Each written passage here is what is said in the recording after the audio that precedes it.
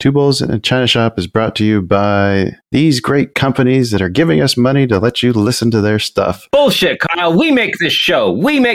You and me. Two Bulls in a China Shop is brought to you by us. Someone's got to pay the bills, Dan, because it's not our trading. All right, roll them. You are listening to an entertainment program put together by a company called Financial Ineptitude. Anything said on this show is not an endorsement or professional advice. Would you really want to tell a court of law you were suing us because you thought taking financial advice from two idiots on a podcast put out by Financial Ineptitude was a good idea? Really? Clown hat smiley face.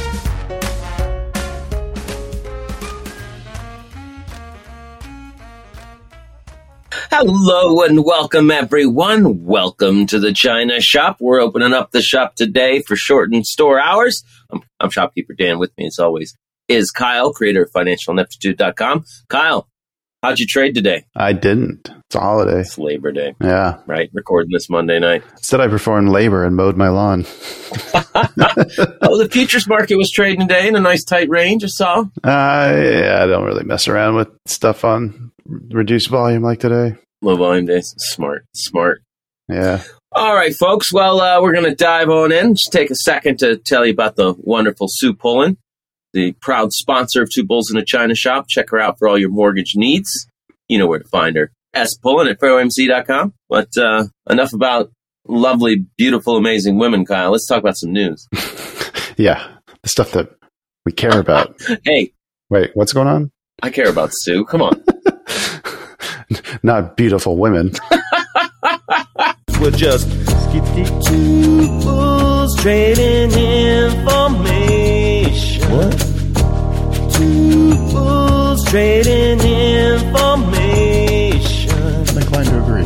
Two bulls trading information. That is accurate. Very accurate. What information? True. What? How do you banter again? I don't know. I can't remember. Yes. What should we start with? Should we get the little stories out of the way first, and then we can talk about the big story? Yeah. We're gonna get around to talking about. We're gonna get around to talking about Bed Bath & Beyond for sure. But until then, happy trades. Oh no! Wait.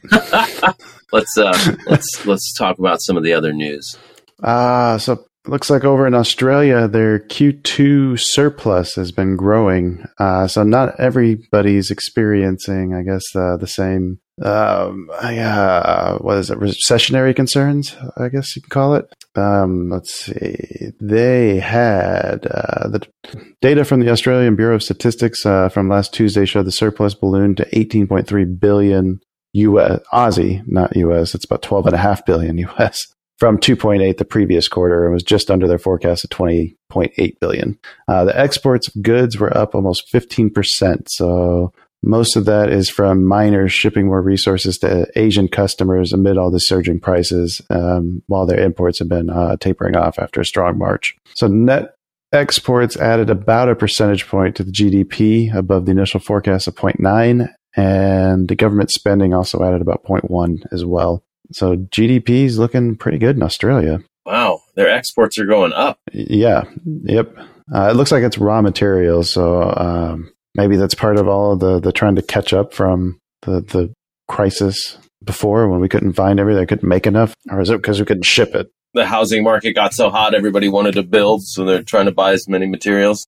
Could be some of that too, yeah. Let's see. They are still expecting the bank to continue hiking interest rates. They're expecting another 7 bips on Tuesday. Markets over there are thinking that they should peak around 3.85%, given that inflation is at a 21-year high over there of 6.1%, likely to top 7. But most analysts over there are not as hawkish. So I bring up Australia because I think I remember at some point, Australia was looked at as one of the leading indicators of what the markets and the economies are going to do. Am I completely insane am I misremembering something, or did we talk to somebody about that? That sounds like something an Australian would say. Oh, maybe Anthony's just been polluting us with misinformation about the strength of. I don't really see anything online for it. Shit. Maybe that was something Vico said in one of his market analysis reports. Okay.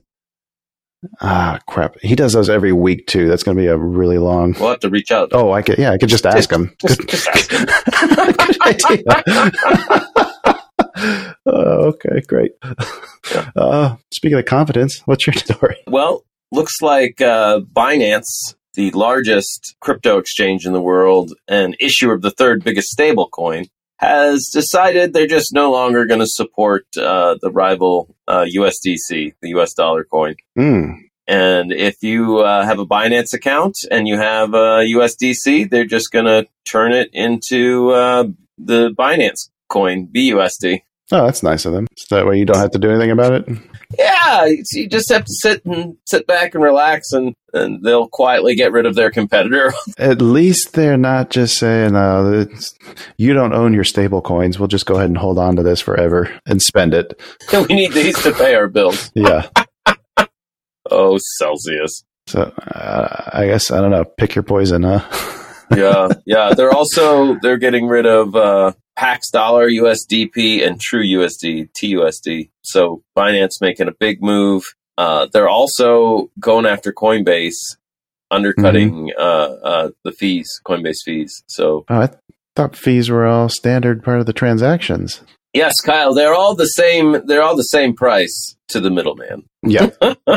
Well, I'm sure they're tacking on more. It was something ridiculous, too. I mean, I think I put in like $300 into a Coinbase account, and it cost me like $5 to buy $100 worth of, what was it for? I don't know, one of the ones I bought. Of crypto? Yeah. Yeah. Wow, 5%?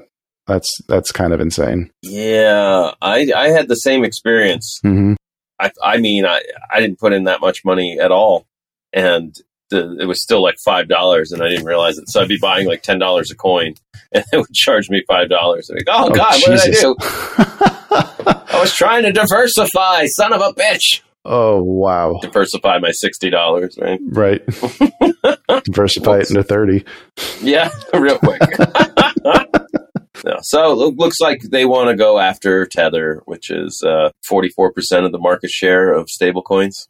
Mm-hmm. So, is it actually stable? That's what they say. I don't know. Wild West, Kyle. Wild West. Yeah, right. No kidding.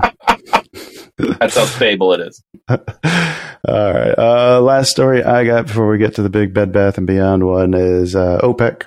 OPEC made some headlines after getting together with all of its other little allies and making a small trim to their supplies. It is basically rolling back a symbolic increase of 100,000 barrels per day that they did in September. And this is one of those things where you got to kind of read between the lines. The article is pointing out that this is basically OPEC saying prices are too low already right now. If it keep dropping, then we are going to take action and reduce output anytime we want to try to keep prices elevated. Yeah, I guess they can. Yeah. Well, that's what happens when you control a large. I mean, they cut it 100,000 barrels. All right, that's per day. Normally, they're putting out about 43.8 million barrels per day. So then the cut is completely symbolic. They cut, or they were adding? They cut one that they added from September. So in September, they made a raise of 100,000 barrels. Oh, they were adding 100,000, and now they're stopping. This is the decision for October. That decision for next month is going to basically, cut that out and go back to where they were. Wow. Okay. So it's almost like a threat, is what it feels like. Just so everybody knows, we are controlling the price of oil right now with our production. But that also, I mean, if you're trading oil, it'd be nice to know that you've got some people there making it go up. Right. What I would like to know is what it's like to be an employee for one of these OPEC manufacturers. Are you like, some days you show up and they're like, you're fine, just hang out. And some days you show up and they're like, we need to fucking get to work. Come on, quick. We're increasing capacity. Right. Like, God damn, that's what it feels like. Well, they shut us down for the day. Go home. Everybody go home. I mean, I wouldn't say it's on a daily basis. I mean, they're making their forecast for October already. I mean, maybe like you're scrambling at the end of the month trying to put your plan together and then hoping that the next meeting doesn't affect your particular factory. Right. Do they split it out between like every refinery or every producer? Good question. If you work for an OPEC company, let us know. let's say there's 100,000 oil producing locations like within all of OPEC's control. Does like everybody have to cut 1 barrel a day out? That's some precision shit. I doubt it. I don't think they're run that tight of a ship. Right. Also, if we learned anything about monarchies, more than likely it's going to be your output's going to be affected based on your friendship with the ruler. Oh yeah. And I'm sure it's the output isn't how many barrels they actually create; it's how many they let out of the warehouse. That's another good point too. Take the month off. We stockpiled enough. Yeah, right. You can have Christmas. Christmas and Thanksgiving. Right. Good Lord. All right. Oh, Kyle, very sad and unexpected story hit the news today. Oh, was that this morning that I saw that, or was that yesterday morning? I think it was yesterday morning, but there a ton more hit today, and were updated. The Bed Bath & Beyond CFO has apparently jumped to his death from the 18th floor of his high-rise apartment. Man, did they say why? There's no suicide note. It seems his wife witnessed him do it. Mm-hmm. So there's no suspicion of foul play, which, of course, I saw floating around there. Right. It's floating around the internet. Oh, I'm sure. Apparently, the only things they can link it to, the major things, obviously, Bed Bath & Beyond is struggling to stay out of bankruptcy. You know, this guy had a history of being successful at Avon and Walgreens and Procter & Gamble. Mm-hmm. He was a big part of the team trying to transform the company along with Ryan Cohen. Mm-hmm. And apparently he's one of the defendants in a class action lawsuit that accuses him and Ryan Cohen and other large shareholders of engaging in a pump and dump. I can't imagine that the lawsuit would have anything to do with it. Like that, it sounds to me like what you were saying. Like he had a career that was looking pretty promising. Right. He was seen as the guy. Yeah. And then to admit failure, because we've seen that the board's been shifting plans, right? They basically decided to dump Cohen's plan and do something else. And just shrink the stores and the workforce. Right. Well, there was another side to the lawsuit. It was also alleging that stakeholders, such as the now deceased CFO, Gustavo Arnal, mm-hmm. that they were sharing fake revenue numbers for their plans to spin off Bye Bye Baby. Now that sounds like something you'd jump off of a building for. Right? Yeah. Right? And we know sharing fake numbers is like the thing in business. That's exactly what companies in trouble do. We saw it with the Royal Bank of Scotland, the Bank of Iceland. Right. Yeah, we've seen it before. And also, too, you gotta rip off retail of, somebody for $20. You try to rip somebody off for $20 billion. Yeah. Yeah, it becomes a different game at that point. Maybe there's a reason they couldn't spin off Bye Bye Baby. Right. Yeah. That's kind of what it's starting to sound like, actually. Yeah. Yeah. That's. Oof. I was afraid it was going to be something more like an IT crowd.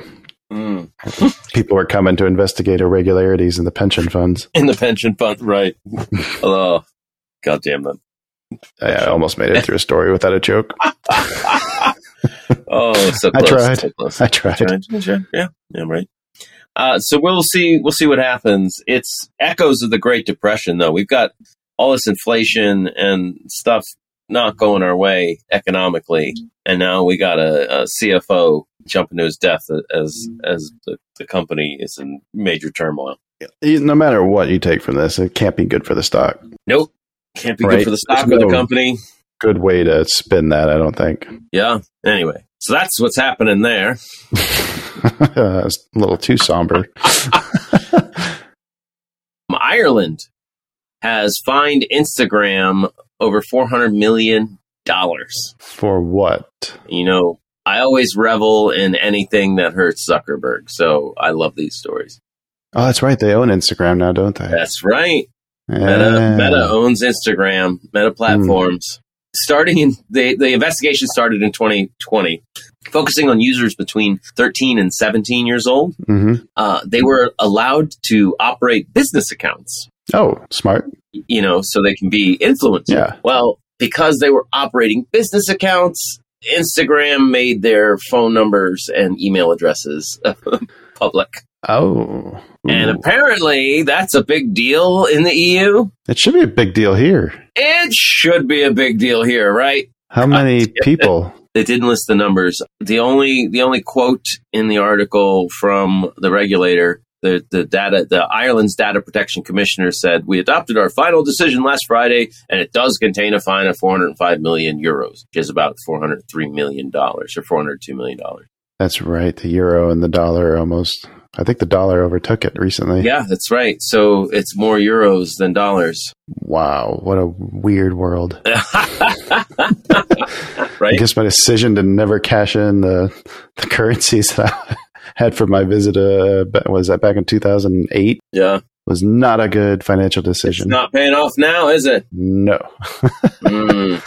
So the regulator completed a draft ruling in December, and then it went through the EU's other regulators, and it looks like they awarded it. There's over the DPC in Europe regulates Facebook, Apple, Google, all the tech giants, and apparently it's opened over a dozen investigations into the meta companies, including Facebook and WhatsApp. WhatsApp's already fined 225 million euros last year for failing to conform with EU data. I saw the WhatsApp thing in there. I was like, wait, isn't that Facebook too? Yes. Yes. Oh, boy. So Facebook bought all the companies one by one and then stuck in their own bullshit.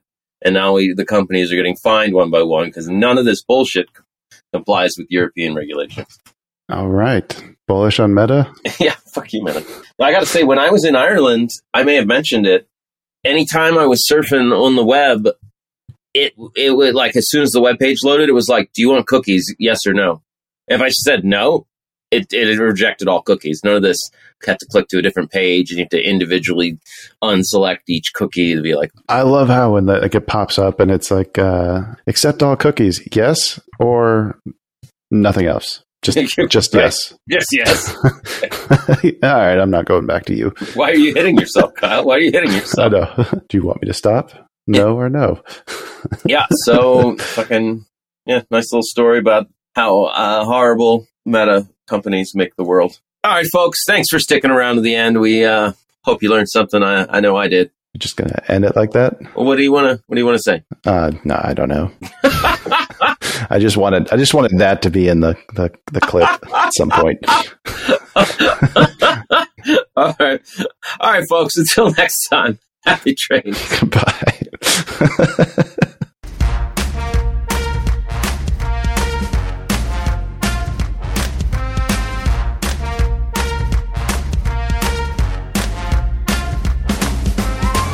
Two Bulls in a China Shop is an entertainment program, and all thoughts and opinions expressed in the show belong to the hosts and not of any company. They are not intended to provide specific advice or recommendations for any individual or on any specific security or investment product. It is only intended to provide entertainment about stocks in the financial industry of trading. If you make trades based on what you hear in this show, you assume all risks for those trades.